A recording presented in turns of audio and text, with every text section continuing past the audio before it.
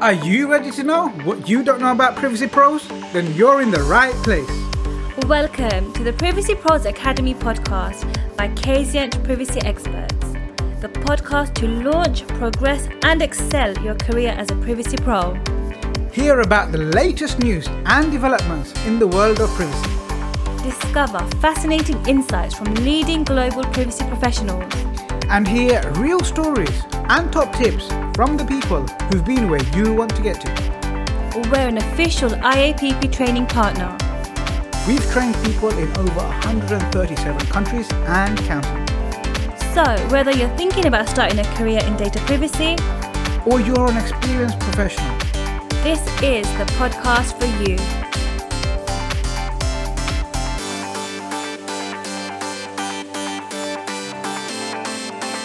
Hi everyone, and welcome to the Privacy Pros Academy podcast. My name is Jamila and I'm a data privacy analyst at Kazient Privacy Experts. With me today as my co-host is Jamal Ahmed, Fellow of Information Privacy and CEO at Kazient Privacy Experts. Jamal is an astute and influential privacy consultant, strategist, board advisor, and Fellow of Information Privacy. He's a charismatic leader, progressive thinker, and innovator in the privacy sector who directs complex global privacy programs. Considered by his peers and clients to be one of the UK's preeminent privacy experts, he has the credibility and gravitas to engender confidence. He's a sought-after commentator, contributing to the BBC, ITV News, Euronews, Talk Radio, The Independent, and more. His Privacy Pros podcast reaches audience in over 100 countries and is ranked the #1 privacy podcast in the world and one of the top 3 GDPR podcasts. He works with global clients across multiple sectors and jurisdictions, partnering with boards and C-suite teams. He debates constructively, challenges rigorously, questions intelligently, and advises pragmatically. Alongside exceptional excellence and qualifications, he adds value by providing pertinent insights, bringing alternative perspectives, and triggering healthy debate. Hi, Jamal. Hey Jamila, how's it going? I'm good. How are you? I'm fantastic. I'm so excited to speak to today's guest with over 10 years experience at Google. So tell us more about Jad. Yes, so delighted to welcome Jad Boutros. Jad is a seasoned leader in software development, security and privacy. He spent 9 years on Google's information security team and led security for social products. From there, Jad became Snap Inc.'s first chief security officer, creating programs for security, privacy engineering and spam and abuse from the ground up. Early in his career, Jad recognized that developing meaningful defenses takes time and resources and decided in 2018 to create a tool that would address those challenges. He and Chris partnered to launch TerraTrue, and Jad holds a bachelor's degree in computer engineering from McGill University and a master's in computer science from Stanford. Welcome, Jad. Thank you for joining us. Jamila and Jamal, it's so great to be on your podcast. Thanks for having me. Thank you so much. And as we always do on the podcast, we always start off with an icebreaker question, something not related to privacy at all. So, Jad, what's the best compliment you've ever received?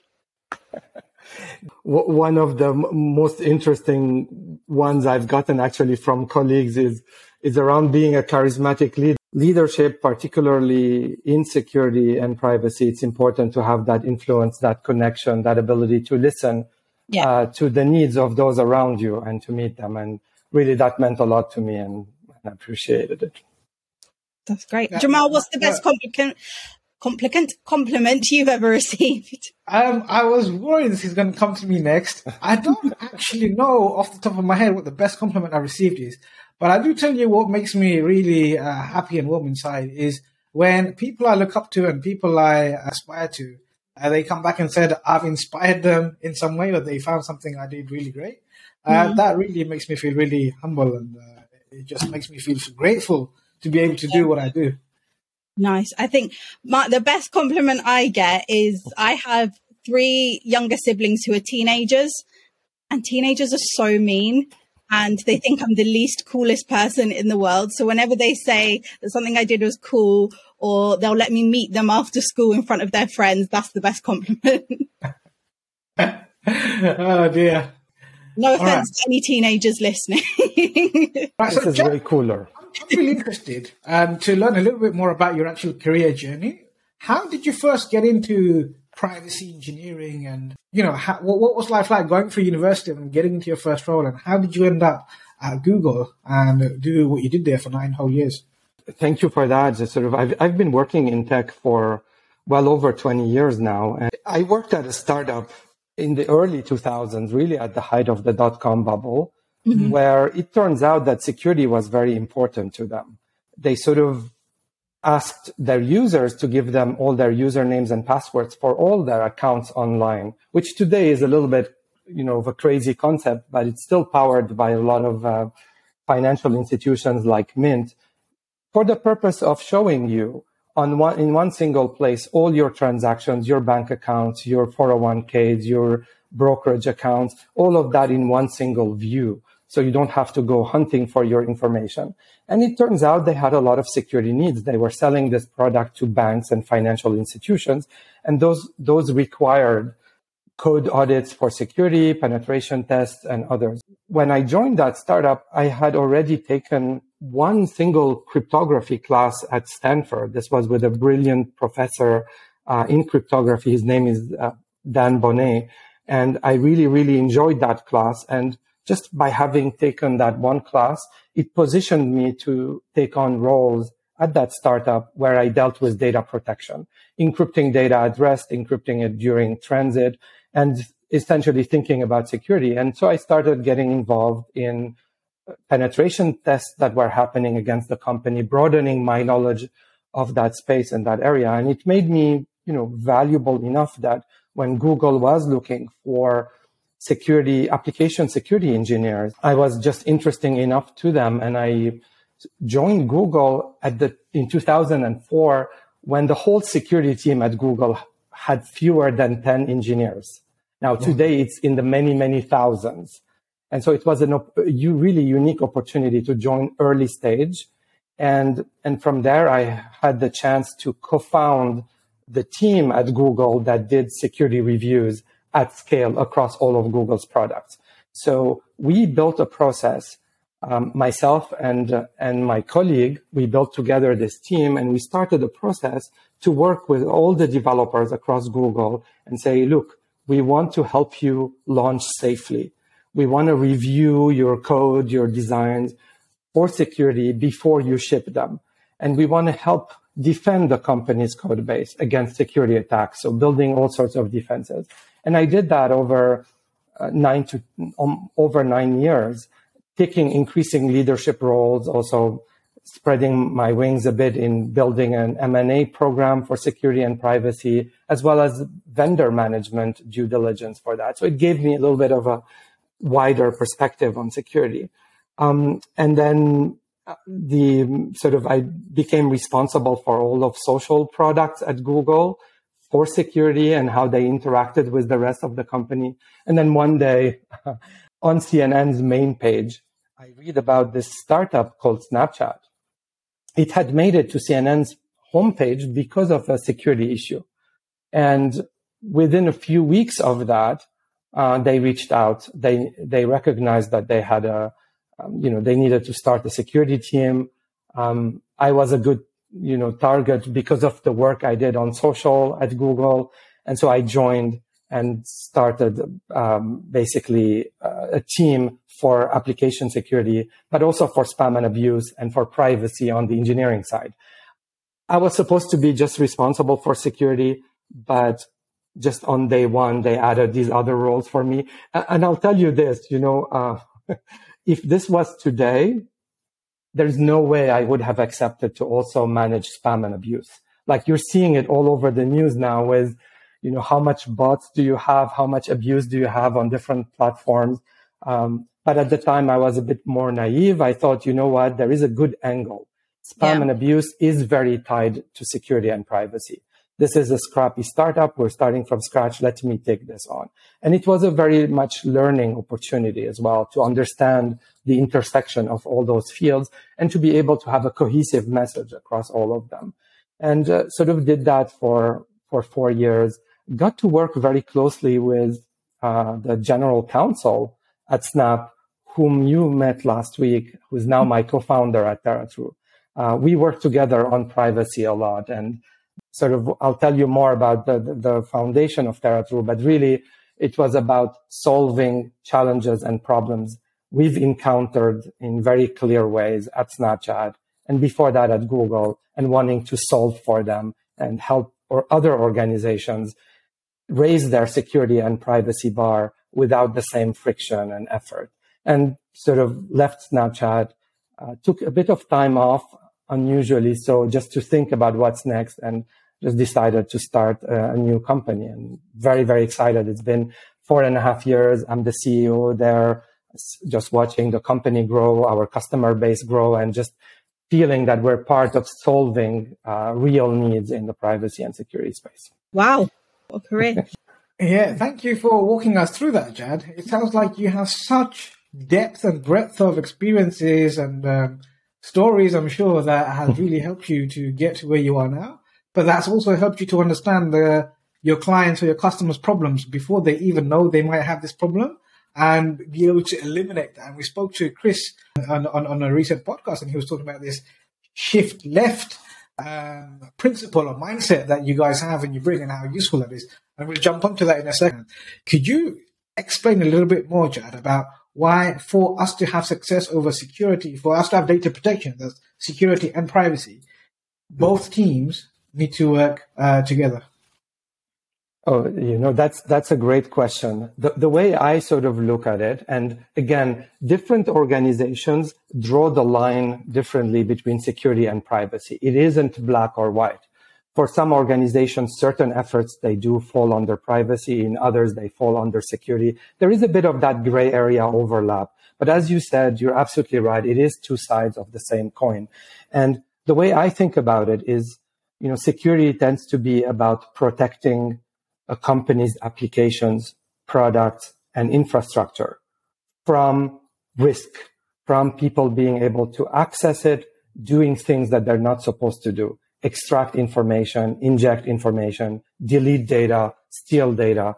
Security is about protecting that foundation and preventing cases where someone does something that they're not supposed to do on your environment. And if you look at it from that definition, you cannot have privacy if there isn't security. So if your company doesn't have a good enough security program, there is no way they can be good at privacy, because someone will find a way to get into the data, into your systems, extract it, and basically compromise everything about that user's data. And so it's a bit more foundational in the sense that you need to have it. There's just no question about it. Privacy comes on top and is about a number of things there around respecting the laws, making sure that you are complying with all the different regulations.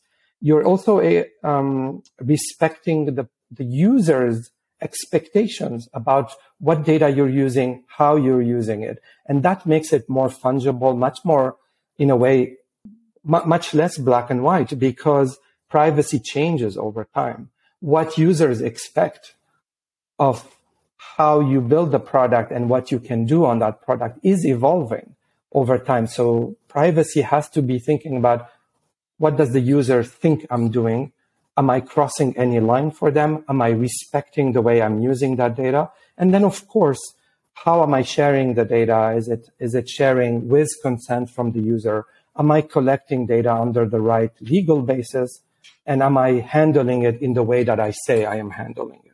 So privacy goes on top of security and opens up a slew of other considerations, thinking it's, again, very, very multidisciplinary. And so I just think about them along those lines myself. Thank you. That's super insightful. And the other challenge I want to ask you about is what happens or what could go wrong when you have privacy teams and security teams working in isolated environments by themselves? Honestly, a bit of a recipe for disaster. Because, and I've lived this is not hypothetical. Security teams care about giving advice to developers and product teams that helps build software that is safe. Privacy teams care about giving advice to those same constituents, the developers and the PMs, to build products that take privacy into consideration and are adhering to user expectations and different regulations. Those two things are both meaningful and important, but it's also very, very possible that developers get conflicting advice from those teams. just because security is looking at security, privacy is looking at privacy. So security tells you should build your product this way, and then you'll be safe. Privacy tells you should build it this way, and that way privacy is preserved. But really, when you're having those conversations in isolation of one another, you're, as a developer or as someone who's building a product, you're sort of stuck in the middle, because often you get advice that is correct for each area, but isn't most efficient on a more large scale. And so what we've seen before, what we continue to see today, is that often when you're doing anything new at your company, the privacy team asks you, please do these reviews using this tool, work with us. Security team tells you, please do these reviews using this tool, this process, work with us. And often you get stuck in the middle. You're like, I can't continue. I'm literally getting conflicting advice. And then you have to bring those teams together to think with you about a third solution, one that satisfies both security and privacy. And it's not bad. It just results in unnecessary friction, in unnecessary delays, because what you want at the end of the day, you want, as a developer or product person, you want to ship your software. You want to release this feature. You want to move on to the next thing. And when you're sitting there and arbitrating between those different teams, you're deadlocked. It takes a toll on you. You have to bring in and reevaluate things. So this is one of the things we cared about with TeraTrue, and we're seeing it put to good use, which is one tool where you conduct all of your reviews and collaborate with all those teams at the same time. So they're all part of the same conversations, the same discussions, and coming together with you on a common solution. And it removes just a lot of friction. And we can talk more about TeraTrue as well in that context. Yeah. You can tell us a little bit more. We spoke to Chris, and he did a really good job in explaining how you can really employ TeraTrue in your enterprise to really help to get rid of those inefficiencies and stop duplicating all of that work. And you have one single source of truth that really helps the business to understand what's going on and take care of those privacy and security considerations. Jad, what have you seen has been the biggest benefit to your clients that are using TeraTrue that they might not be achieving or they might not be enjoying without TeraTrue? Well, first, thank you so much for that context. You said it better than I would, to be honest. The situation is this. Privacy reviewers, whether they're privacy engineers, so reviewing for technical aspects of privacy, or whether they're privacy lawyers, reviewing for compliance with the laws, best practices, privacy policies, and all of those considerations. Those teams are historically understaffed and overwhelmed. They're very hard to hire, which is why organizations just basically always feel that those teams are getting in the way. And so one reframe, anyone who's worked in privacy has undoubtedly heard over and over and over again, privacy teams are putting barriers. They're obstructing our ability to innovate. They're slowing things down. And sort of one rebuttal to that is to think about privacy not as slowing you down, but rather helping you build bigger and stronger brakes so you can move faster. And the idea of TeraTrue is really exactly that. It gives you a stronger foundation so you can move faster. And the way it does that is through scaling the way you think about reviews within an organization. Up until TeraTrue, when you're doing reviews, and by the way, those reviews are now mandated. Since GDPR, took effect in 2018, there is a large component of that privacy regulation about doing privacy by design. And that's really the notion that you have to include privacy considerations early on in the way you build product, not as an afterthought. You have to be thinking about risks, identifying risks, addressing risks as you're building products. And TeraTrue does exactly that. It helps you bring in the privacy lawyers, the privacy engineers, any reviewer, security reviewers as well, into the way you build software so that they can be involved early on, give you better advice, so you Don't waste time designing for the wrong things and then have it be corrected later. You're there, you get the advice, the recommendations quickly. You can move on with the way you're designing and building software more intelligently. And, if you're doing reviews just once a month, you don't need TheraTrue. Where TheraTrue really gets interesting is when you want to scale up your privacy program and your security program. You want to start reviewing more and more functionality to raise the level of your privacy posture and security posture. When you start scaling, you realize very quickly the tools that are out there are just horrible.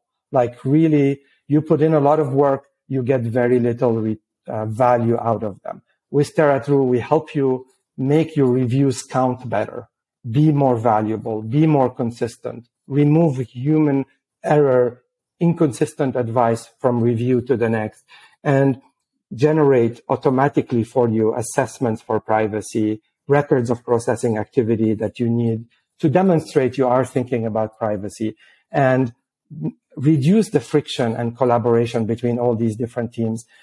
Act more quickly and more intelligently on what the laws are asking you to do. So you get that information early on and you build for it early on. And that's really the power of TheraTrue. We distill privacy laws into very clear recommendations that are actionable to the work you're doing, not just general checklists and advice. We're giving you targeted advice based on exactly what feature you're developing. And that helps you do the right thing from the get-go, save on wasting any effort, collaborate better, mitigate risk better, and launch more safely, and just help the company innovate faster. One thing I really love about TheraTrue is it's really in line with the kind of ethos that we have is we need to move beyond compliance to inspire trust, cultivate that confidence so we can make a bigger impact. And by bringing all of those teams together to collaborate, you're actually cultivating that trust within the team, within the organization. Yes, we're all on the same page. You're inspiring that confidence. We know it's all been taken care of. And we don't actually have to go and disrupt the business by asking them the same question 2 times, 3 times, 4 times, and them getting sick of giving the same responses. Or we just had this conversation. So you're able to really bring everyone together and get a lot more effectiveness, and helps you with that competitive advantage. Because not only have you made sure you've captured whatever you need to do from a legal point of view, but forward-thinking businesses, they've actually signed up to the fact that, privacy is something that we can actually use as a competitive advantage moving forward. And that's why you see the biggest companies in the world that spend millions of dollars on research promoting privacy as their selling point. So it's great to see you actually being able to support those forward-thinking companies who actually have realized, hang on a minute, there's lots of great things to have from this. Not only can we protect our users, manage their expectations, and uphold that trust with their personal information, but we can also make sure internally we've got our teams collaborating, so we're moving forward in the same direction, rather than these 2 teams going off on their own things and then having blockage later down the line when we realize, hang on, they won't work, and somebody needs to compromise, and no one's willing to compromise, and these lot want to hate them, and them lot want to have a war with them, and you can't walk down the corridor without getting a missile thrown at you. So, yeah, this is really great stuff. Chad, what I want to ask you about, when you're hiring privacy technologists, when you're hiring privacy engineers, what are the kind of skills, what are the kind of qualities that you're looking for? And when you hired people in your roles at Snap, at Google, and you grew such massive teams, what is it that stood out about candidates that attracted you to say, yes, I want you on my team? When we're interviewing for colleagues to come in and do privacy reviews, it's really around a few things. One, empathy is incredibly important, right? You're working with the whole company. Anyone in the company can ask for a privacy review. It could be HR, sales, engineering, finance, marketing, any team. And so your ability to understand their timelines, to understand their needs, to be creative around solutions, because the last thing you want to, basically there are 2 horror cases for a privacy team. One is to be rubber stamping, because you're not doing the company any favor. If you just look at anything and say, yeah, that's fine, no problem, go ahead, you're doing a disservice on the long run. The other one is if you're constantly delaying work or obstructioning work. That's really horrible. So having that empathy to say, I want to see from the business perspective what the issues are, and I want to help you come up with solutions that allow you to move quickly, but also do the right things at every step of the way. And I think that's important. Your ability to communicate, to understand, to sympathize, and to grasp what folks are building so you can give them solutions that help them do what they want to do and prevent the cases where it's abusive, where it's unexpected, and all of that. The other aspect is really learning on the job, because again, as much as you've been exposed to it previously, when you join an organization, it has its own assumptions about what is high risk, what things you should do, what things you shouldn't be able to do. And coming in with the passion, not just to find the problem, but to be part of the solution. I'll give you a simple example about why that's important. When I joined Snapchat, it literally took me, I was the first security person they hired. So I spent the first 3 days reviewing all of their code base, the whole backend systems, mobile apps, Android, iOS. I reviewed all the code. I looked at it. It took me 3 days. From that 3 days, I found enough issues that I knew would consume the next several years. Finding the problems was easy. I'm not going to say it's trivial, but it's easy. Solving that problem is much harder, because that's where you have to collaborate with others. You have to advise them on better ways to do things and be there with them at every step of the way. Developers have limited time.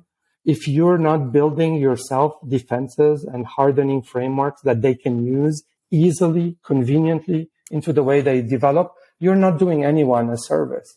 So that takes a toll on you as well. You have to be, if you're giving advice to teams and say, please do this or please do that, if you're not willing to help them at every step of the way with how to do it and how to do it right, it's just pointless advice.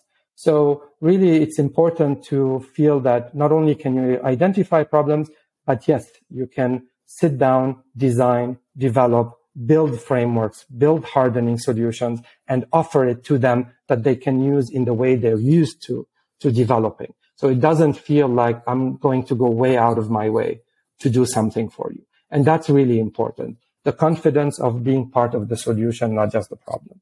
I think those are some of the key things, because you're constantly learning and growing, and that potential to drive and own is really important. Thank you, Jad. That's been super insightful. So what you're saying, and the three things I took away from that more than anything else was, number one is the empathy, making sure you have that empathy for the people that you're working with. Secondly, having the passion to be part of the solution. And thirdly is to really understand your colleagues, understand the rest of the business, and not tell them what to do, but show them how we can achieve what we need to achieve together and be fully invested in the end outcome. I think that's the way it works, and that's the shift left. That's the power of shift left movement. If you think of privacy purely as a compliance play, there's nothing wrong with compliance, but you're missing a big part of the picture. To improve an organization's privacy posture, you have to build defenses. You have to build solutions. And if you're not set up as a company to do that, then you're ultimately set up for failure. You get into an organization that is very mature, and suddenly you realize you have very lax controls, and it's very, very hard to pull them on top afterwards. You have to do this thoughtfully from the get-go.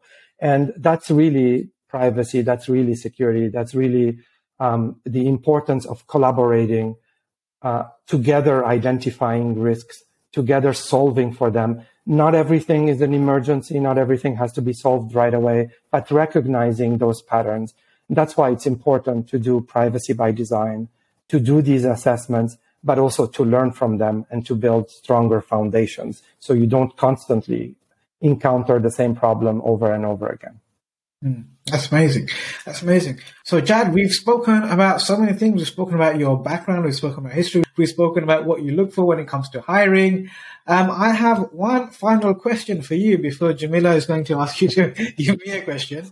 And my final question to you is, what 3 pieces of advice would you have given to your younger self 20 years ago if you could meet them now? Oh, that's an amazing question. 3 pieces of advice?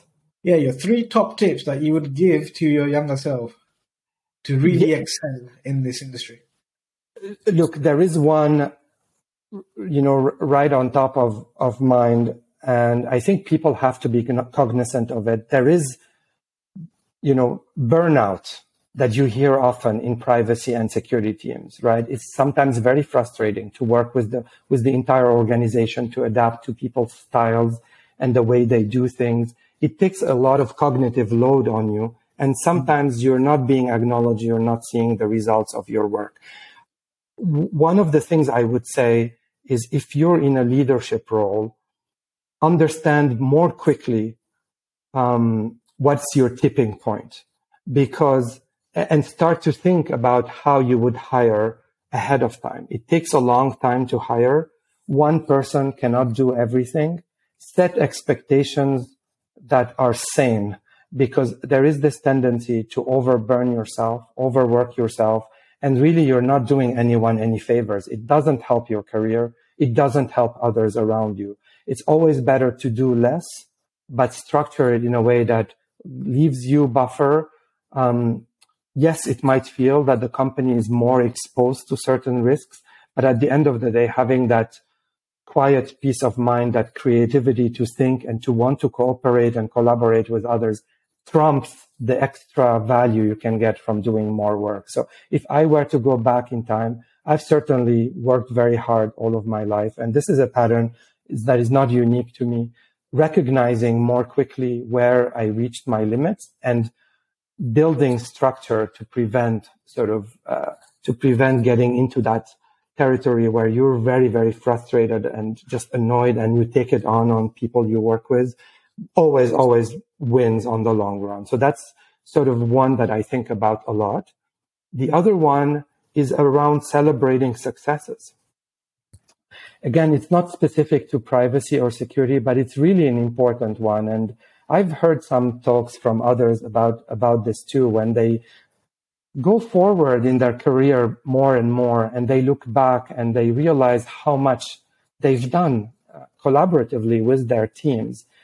There are always moments that you could have stopped more and really enjoyed and celebrated, because they were worth it. You did things that were incredible, innovative, never been done before. You take the time to enjoy them, take the time to write about them, speak about them, even if you're moving fast as an organization. Those are really important. Like, my only regret is sometimes I didn't help my team and myself celebrate wins as much as I could. That stays with you. You remember that more than you remember the things you've actually done. In terms of a third one, I think I'm very passionate about privacy and security. These fields you can get into in many, many different ways. I've had my own path. There are many others. Don't ever let someone tell you your background is not sufficient or is not the right one, because these fields are multidisciplinary. You learn a lot from collaboration with folks who have different backgrounds than you. Solutions are multi-leveled and can benefit from that view, that wider angle view. And so never be discouraged. These fields are scary, they're large, they're complex, they move a lot. Find your niche, explore it, learn and grow. Basically stay hungry, what Steve Jobs used to say.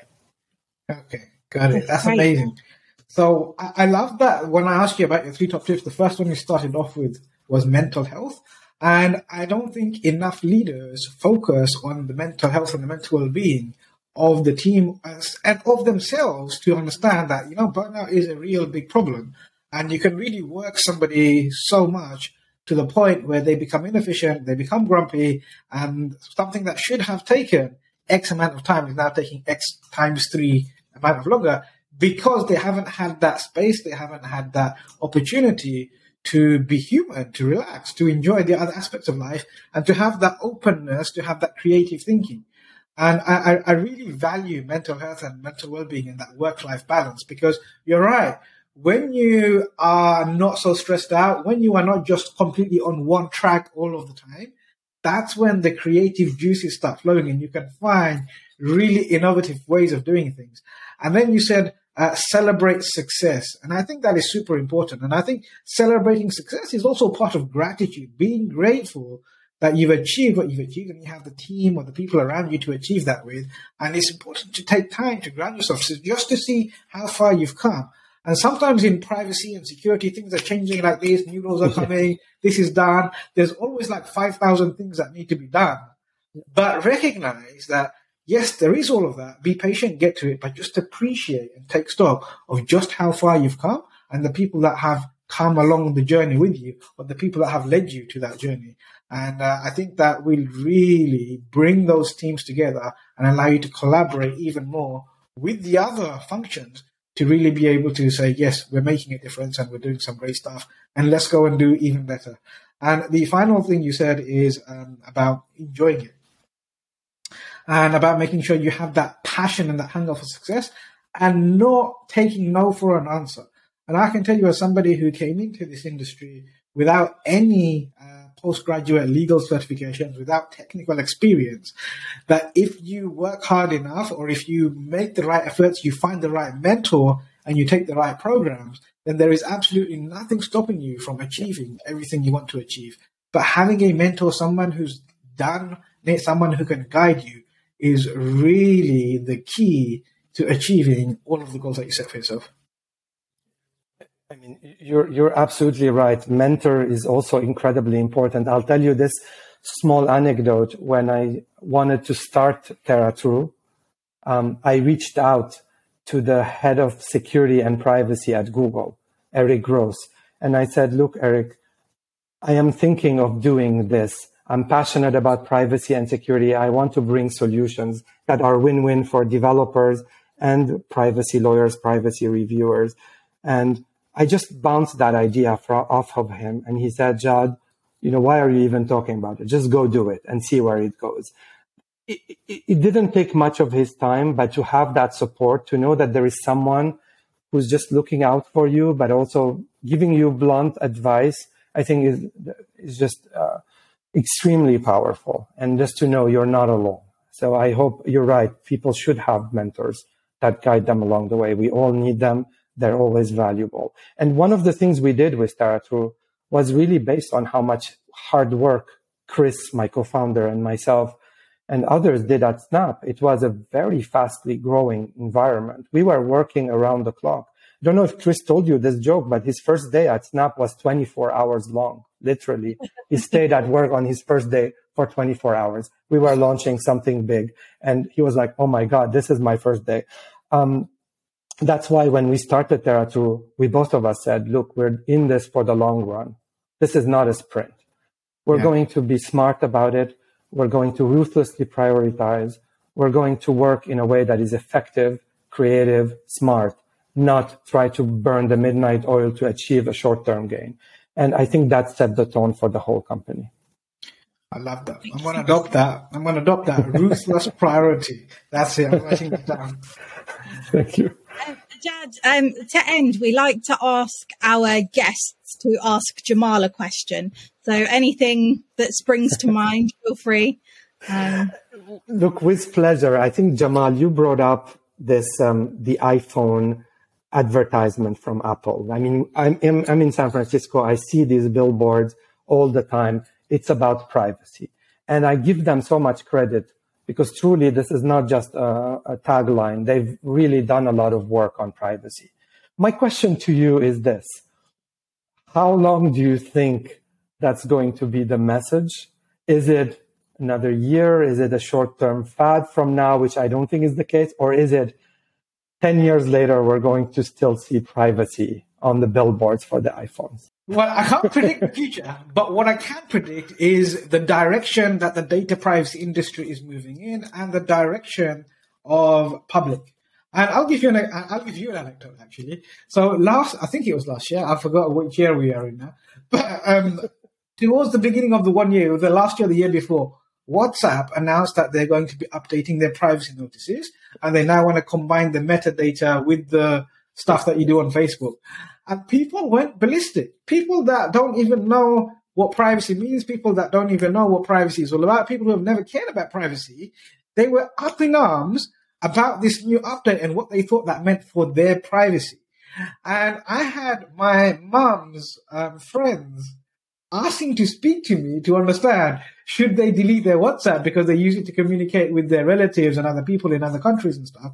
And I was like, wow, this is amazing. Like, people actually care about their privacy, and people are actually caring more and more about it. And we see lots of studies coming out that say, people will actually buy a laptop for the same price or a higher price if they believe that their privacy and the security is going to be protected better than another company offering the same product at a lower price, but they don't trust them with their personal information. And that kind of just makes it ring true for me of just how important this is. And if you look, privacy was something that people used to do as 20% of their job, in addition to compliance or security or whatever it is that we're doing. But now you have full-time roles in privacy. Not just full-time roles, you have teams. And you've just said yourself, Jad, how you had when you first entered Google and Snap, there was just 1 or 2 people in the team, and you've grown that to literally thousands. And we can see that with the advances in technology, with the advances in artificial intelligence, with all of this stuff about facial recognition and things getting more and more invasive in the way they can do things, but also solve problems, privacy concerns are becoming more and more of a concern for people who have never even thought about privacy before. And a few years ago, we used to hear people say, well, I don't really care too much because I've got nothing to hide. But we don't hear that argument anymore. People are more like, yes, what is it that you can do? Should you be doing it? And do I want to expose myself to that? And people are starting to ask questions. And what I talk about to my mentees is this privacy paradigm that we're shifting into and moving away from where we are now, where everything is privacy-centric moving forward. So that's where I see things moving. And it's not just me, it's also governments as well. I mean, we see governments all over the world introducing privacy legislation because they've now seen that the citizens in their country are speaking up and value their privacy. And they look to Europe and they look to other parts of the world where they see how those individuals have been given privacy or afforded privacy as a basic human right. And they're like, we want that too. And that's why you see governments all over the world introducing privacy legislation to say, yes, we also respect and value your privacy because it is going to be a big deal. And for those forward-thinking companies who are getting onto that and who are actually going beyond ticking the box to be compliant and using it to inspire trust, cultivate that confidence, and then move on to have a bigger impact, they will actually be the ones that really benefit and profit and maximize the rewards from taking that privacy-first approach. No, thank you for that. The privacy space has grown so much. And as you said, it's based on need. It's not just fiction. People care about it more. There are more ways in which it can fail. And having that apparatus from legal to technical defenses to make sure that things continue as smoothly in a way that is the most privacy preserving is absolutely key. I love the space, and I have no doubt too that it will continue to grow. Thank you. Jad, it's been an absolute pleasure speaking with you. I could speak to you for days on end, but both of us have to go and look after people and make things happen. Thank you so much for giving us the time today. And I look forward to bringing you back to one of our sessions at the Privacy Pros Academy, where you can speak to some of our mentees. Oh, thank you so much. I had a great conversation and very, very thankful to you and to Jamila for having me on your podcast. If you enjoyed this episode, be sure to subscribe, like, and share so you're notified when a new episode is released. Remember to join the Privacy Pros Academy Facebook group where we answer your questions. Thank you so much for listening. I hope you're leaving with some great things that will add value on your journey as a world-class privacy pro. Please leave us a 4 or 5-star review. And if you'd like to appear on a future episode of our podcast, or have a suggestion for a topic you'd like to hear more about, please send an email to team@kazient.co.uk. Until next time, peace be with you.